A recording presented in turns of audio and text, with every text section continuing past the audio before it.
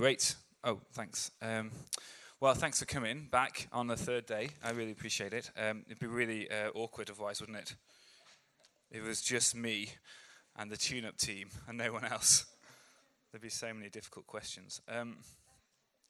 So thank you for coming. And it's an amazing thing, isn't it, that so many of you are here wanting to find out more about Jesus and being a people who want to discover faith together and to work out what it is that God is doing in the world and what he's calling you to do in the world. And I think we all have those questions. So it's so good to be with you.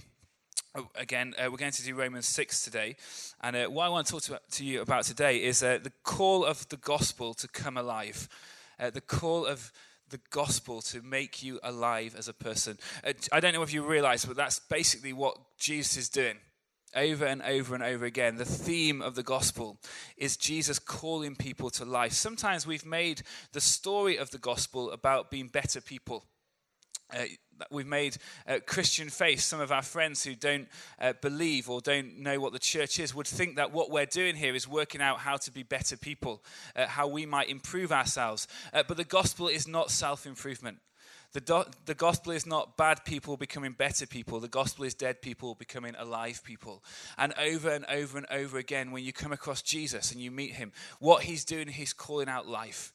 He's calling out life in people. Think about what happens in the story of Lazarus. What does Jesus do? His friend Lazarus dies, and Jesus goes to the place of death, and what does he do? He calls out life. Lazarus, come out, come alive again.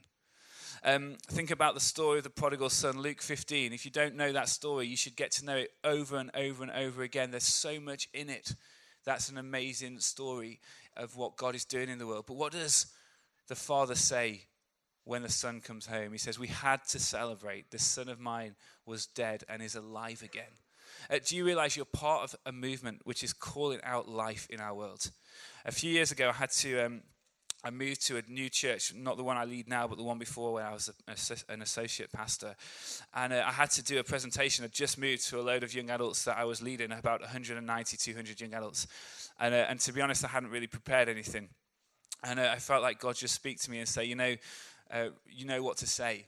And I thought, I really don't know what to say, and they're all going to be there. But God reminded me of it in Ezekiel 37, where Ezekiel's told to call out life from the valley of dry bones. Are you familiar with the story? He's to prophesy. He says, God says to Ezekiel, go to the valley and say, come to life, bone to bone, bone to bone. And then he says, and now prophesy life over it. And then God reminded me in Ephesians where it says the gospel is about coming alive. And I felt like God said, look, this is the theme of your ministry. The theme of everything I want you to do here is about these two words, come alive. What are we doing? As individuals, we are people who are being called to life. To be people who every year become more alive people. It's true that as we get older, this world will tell us that we're getting less alive. The signs of old age will hit us eventually, although none of you right now, but eventually.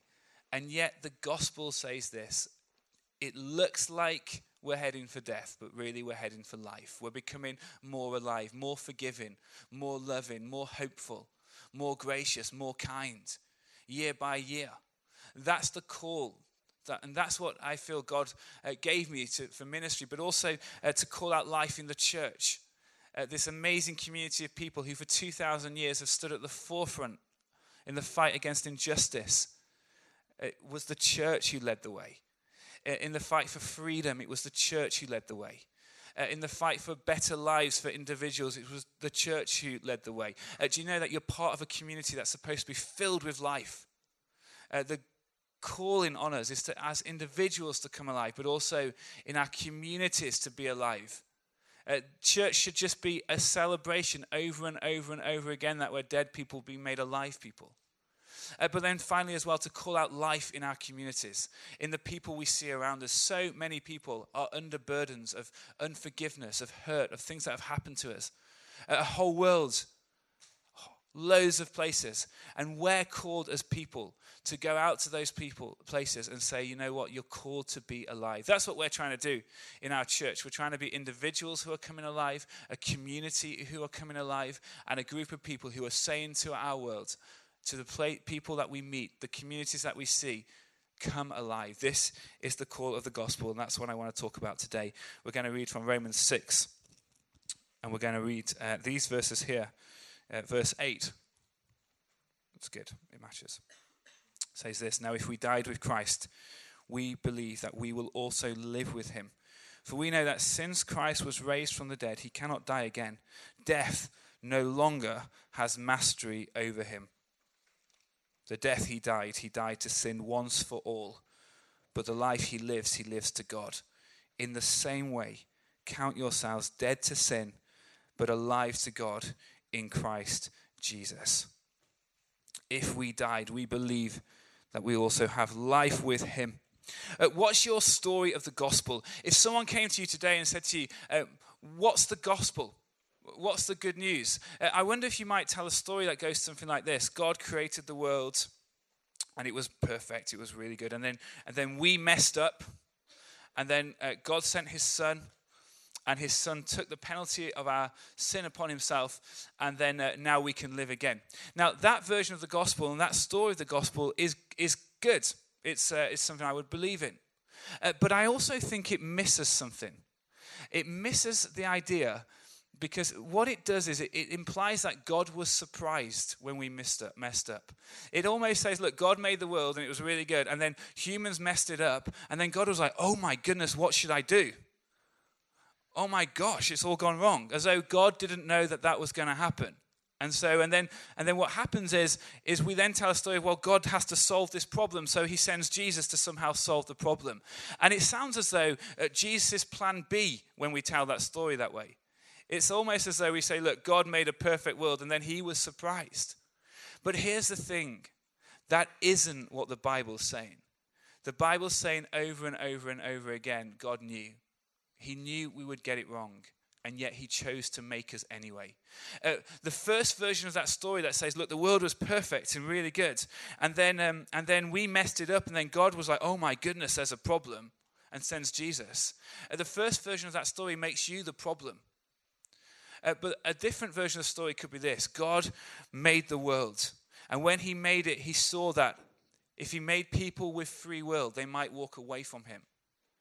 But he chose that even though that was the risk, he would do it anyway. Even though he could see that would be the thing that happened, there was a prize. And the prize was the thing he was making. And so he made the world in full knowledge that it would walk away from him and he would need to rescue it. And yet he chose to do it in Jesus. If you tell that story of the gospel, then you stop being the problem and you become the prize. Sin remains a problem, but you yourself become the prize. You're the thing he dies for. You're the prize he's trying to win. Our version of the gospel, we love to talk about original sin. I don't know if anyone's heard of that, the idea that we're originally sinful. And there's nothing wrong with that as an idea. But if you're going to talk about that, you must also talk about original blessing. Because before we mess it up, God says, very good. The first word spoken over you was not sinner. The first word spoken over humanity was very good. If you do that, then you change the whole story about sin on its head. Because sin stops being this thing that's on top of us. It stops being this thing that's overwhelming us all the time. And starts becoming something else. And that's what I want to explore with us today. The gospel has two parts to it. We love to celebrate at St. George's, and we love to remember things. And this is the idea that we wrestle with all the time. And this is the idea that the early church just can't get out of its head. There's been a resurrection. Turn to the person next to you and say, there's been a resurrection. But sound excited, otherwise don't do it. Okay, some people sounded excited. Some people just sounded angry and crazy, but that's fine. There's been a resurrection. The early church, the first few hundred years of the church, the New Testament is wrestling with one reality. There's been a resurrection, and what does that mean for us? This is the insistence of the early church. This is the insistence of our brothers and sisters who went before us. They say over and over again, look, this man Jesus, who was somehow God with us, God incarnate, God walking the earth, he died.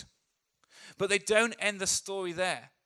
But then they say, and then there's been a resurrection. And the whole of the gospel, the whole of the letters to the church are wrestling with this reality. What does that mean for us? If we're a people who believe in resurrection, what does that mean for us? It means things like death has been defeated, that we can be a people of hope, all these things. It's such good news. You see, the gospel has two parts to it. The first part is the part where Jesus dies. This is the story of our salvation. Here's a picture of my church at Easter. We put this cross outside, and we did it because, the center of our faith is a cross. The center of our faith is that God comes to the earth to rescue us. That's what it says in this passage in Romans, that Jesus comes and dies to sin for us. He dies in our place. That's part of the story. It's central to what we're doing. We believe that God, in his mercy, in his choosing, right from the beginning when he creates the world, looks at it and thinks, I will have to go there in order to have these people. That's why we lit the cross up and put it outside our church. But so much of our talk about the gospel and so much of our talk about faith ends there. We forgot sometimes the other part of the story. It's like if you've ever been to communion, I'm guessing you guys have tried that, but you go to communion and sometimes I think guys, he rose from the dead, right? Because everyone is so serious. Everyone is so really, really puts on their serious religious faces. Who knows what I'm talking about? You go in and you say some words and it's all really kind of somber and quiet and a little bit kind of sad. And don't get me wrong, the cross is sad. The death of Jesus is a tragic thing that happens. But so much of our remembering of the gospel has focused on the death that sometimes I think maybe we've forgotten about the life part. At St. George's, we take it seriously, but we take seriously as well that we're to be a people who celebrate resurrection. We have a saying, we have lots of sayings on our staff team. One of them is this: celebrate or die. It sounds really dramatic, but it's true. Celebrate or die. We must be a people of resurrection. And so because we take that so seriously, here's our church on Easter Sunday morning. And I think it's been a good service if it takes a long time to clear up the floor. And one of my tests as a church is, do we celebrate Jesus more than we celebrate other things? My football team got promoted a year ago, and I went to celebrate. And I thought, here's the test of how good we're doing as a church. Will we celebrate Jesus more than we'll celebrate being promoted? Will we celebrate resurrection more than we celebrate other things? One of the things that we must remember again is there's been a resurrection. Yes, there was a death. But that's only part of the story. And without the resurrection, it's no story at all. Incidentally, this is what I love about this picture is these balloons are falling on these balloons, which I didn't obviously plan where they would fall. But they fall upon this guy who just really doesn't like what we're doing at St. George's. And there's a video, and there's just 300 balloons falling on him. I think it was the Lord's gift to me that day. How do we be a people of resurrection? How will you be a person who lives in the new reality that what God is calling you to be is a person who's made alive? This is the gospel. That God, before the creation of the world, he looks and he thinks, I'm going to make something. And what he does is he sees that thing will come with it the potential to walk away. And he chooses beforehand to rescue it too. It's like when he makes you, he does this. Jesus. Jesus. With every breath that makes creation, he says, Jesus, Jesus. So that when we walk away and sin becomes the problem, we remain the prize. So that what we tell about the cross to our friends, to our neighbors is this: you were so valuable that even though sometimes it feels as though you cannot get it right, God still chooses you. And he chooses you before you even do those things. And he takes upon himself the consequences of your actions so that he can say yes to you. We have 2 children. One of them is 7, one of them is 5. 7 years ago, so 7 years ago he was born. And before he was born, I knew 2 things. One, I knew that it would be amazing to have a child, but I also knew it would be difficult. I knew there'd be things that wouldn't quite work out. And 7 years later, I can say it's true, right? Having children is amazing and also really difficult. But even though I know the difficulty, and actually things have been more difficult than I thought they would be and more amazing than I thought they would be, even though I know there's been challenges, I wouldn't change the decision. If that's what I'm like, imagine what God is like. So how do we be a people who live in resurrection? Well, this one verse here in verse 11 says this: in the same way, count yourselves dead to sin, but alive to God in Christ Jesus. You see, we don't just have a gospel message that we're here to tell the world. We have a gospel message that we're to shape our own lives around, to shape our own identities around. And what does he say, Paul? He says this: in the same way that Jesus died and is resurrected, you're to apply that to yourself. And first of all, he says this: count yourselves dead to sin, and then alive to God in Christ Jesus. Dead to sin. We do have a sin problem. We have a problem, and the problem is this: we would rather do things our own way. Many of us feel as though we're overcome with this. How do we be a people then who can put sin in its right place? How do we be a people who can defeat the things that would try to defeat us?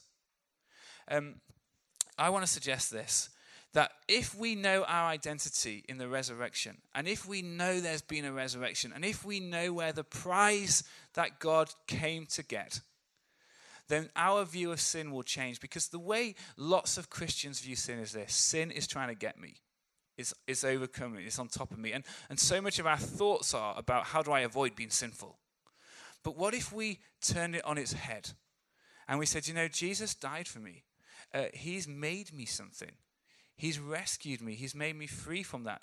Then sin wouldn't be on top of us, but sin would be below us. And if we want to be a people who live a holy life, our view of sin needs to change so that some things are below you. How do you defeat sin in your life? You think about it like this: some things are below me. Some things I'm just better than. Why? Because I've been part of a story where God chose to rescue me, where I'm his prize. I was having a conversation with someone the other day, and he said to me, I can't overcome this sin. It's like it's trying to get me. And I said, well, I gave him some kind of practical tips, but I said, one of the things we must do, though, is we must start remembering that some things are below our identity as Christians. Some things we're just better than because he rescued us. Let me explain that some more. We have this thing called Lent in England, where we all kind of fast. Well, in the early church, they used to fast. Like they used to give up food all week. But in the 21st century, we just give up chocolate. So it's a lot easier. Well, you'd think it was easier. But for me, I always try to give up chocolate and sweets. And so I try to give up chocolates and sweets. And it's interesting because as soon as I give something up, all I can think about is the thing I've given up. So I gave up chocolate for like 7 weeks, and all I could think about was chocolate. Like literally I would walk in the room and it was like the chocolate was like, hey Rich, how you doing? Or like I'd go somewhere and I'd walk into a room, maybe it was like a lunch or something, and although there'd be sandwiches and crisps and kind of drinks and stuff, all I would see would be the chocolate. And he'd be like, hey, how you doing? And what happened is my whole Lent became not about trying to live a holy life. It became about the thing I was trying to give up. It became that my thoughts were consumed by it. So that in the end, it was actually the master over me. Because all I could think about was how I was not going to eat it.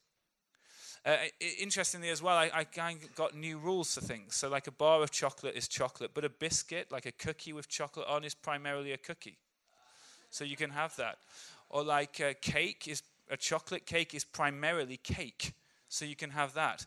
It's amazing how when we focus our lives on sin, how many times we'll try to play with the boundaries, how many times our thoughts will be consumed by it, how much our thinking about it will overcome us. It's particularly true, I think, amongst young people and the people in our culture, because we're so sex obsessed in our culture. is particularly true in this way. So much of our thoughts is like, I must not become somehow sexually impure. And so what we do is we create boundaries. How far is too far? If we're asking the question, how far is too far, we're asking the wrong question.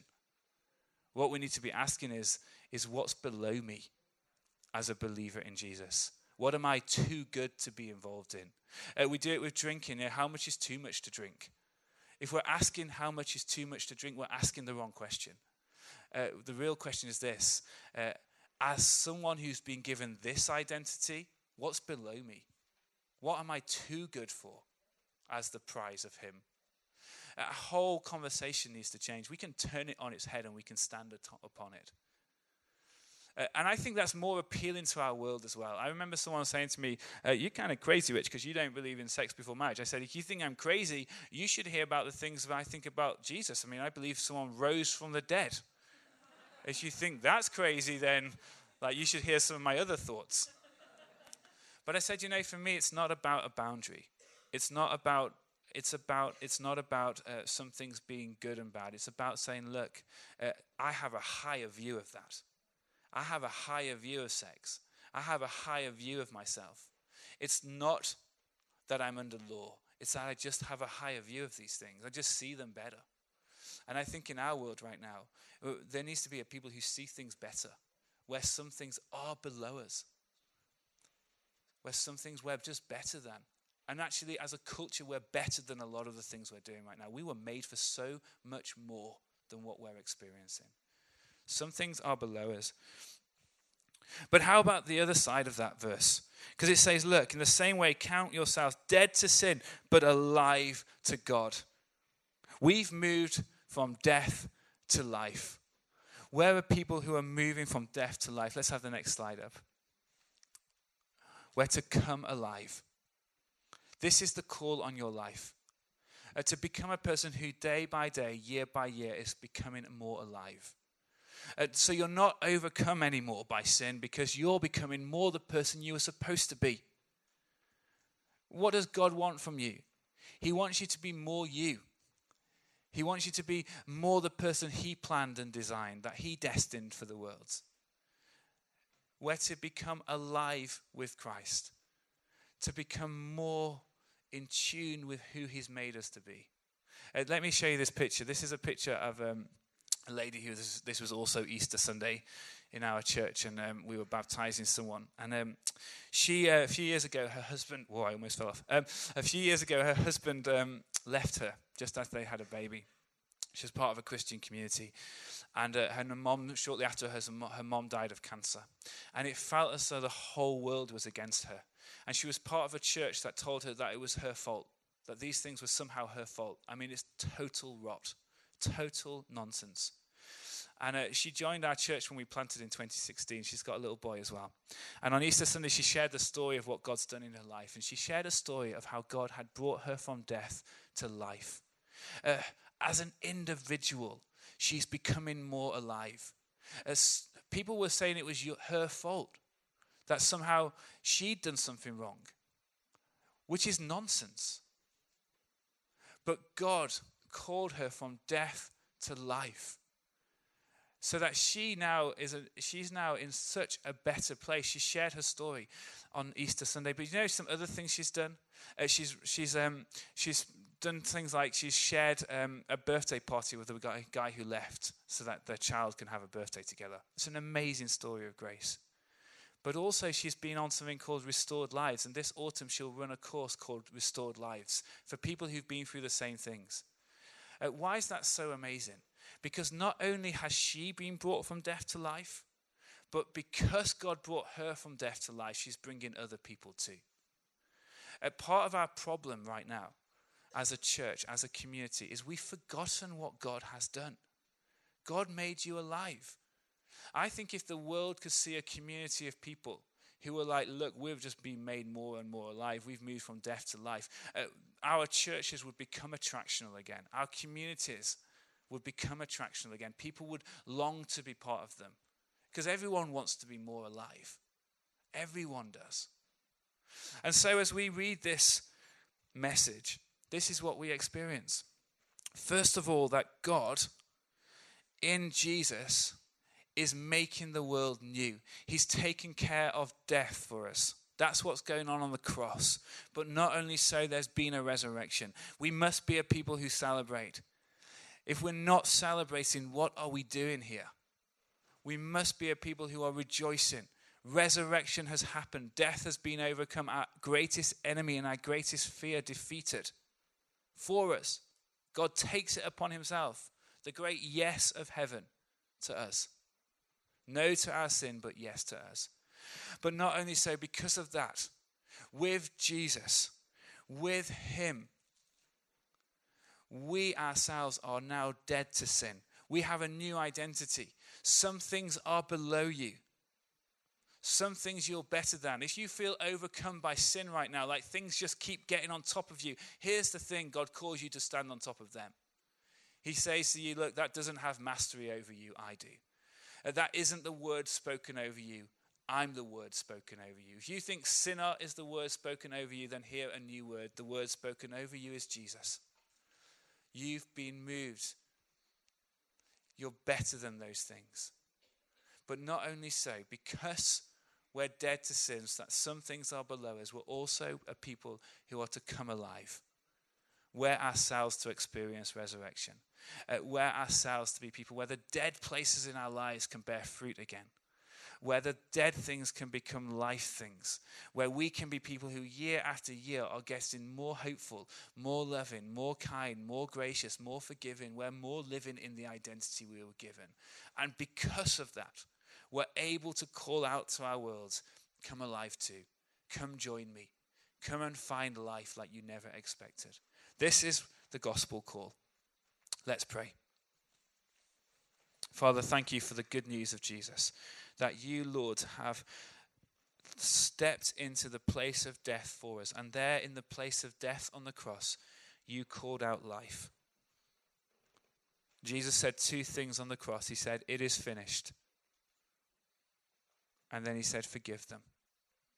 And when he did that, he said, no, it is finished. He said no to our sin. And when he said forgive them, he said yes to our future. And Jesus, we thank you for the gospel. We thank you for the reality. But Lord, we thank you that you don't stay dead, that there's an empty tomb and a resurrection. And Lord, for my brothers and sisters today, I pray that we'd experience again resurrection power in our lives. That we would see the cross is empty. It's time for confetti and balloons and celebration. And Lord, for those of us who are overcome by sin right now, who feel as though sin has got the better of us, whether it's to do with things like sex or to do with drinking or other things that we feel about people. Lord, remind us that some things are just below us, that you've given us a new identity, that we're dead to sin, that it's not the master over us, that you're the master. You've spoken a different word. You don't say sinner, you say Jesus. And Lord, let us be a people who call out life. We pray that we would become more alive, that the person we've been made to be would flourish. But Lord, that we'd be people who call out life to our world. And would you be glorified? Amen.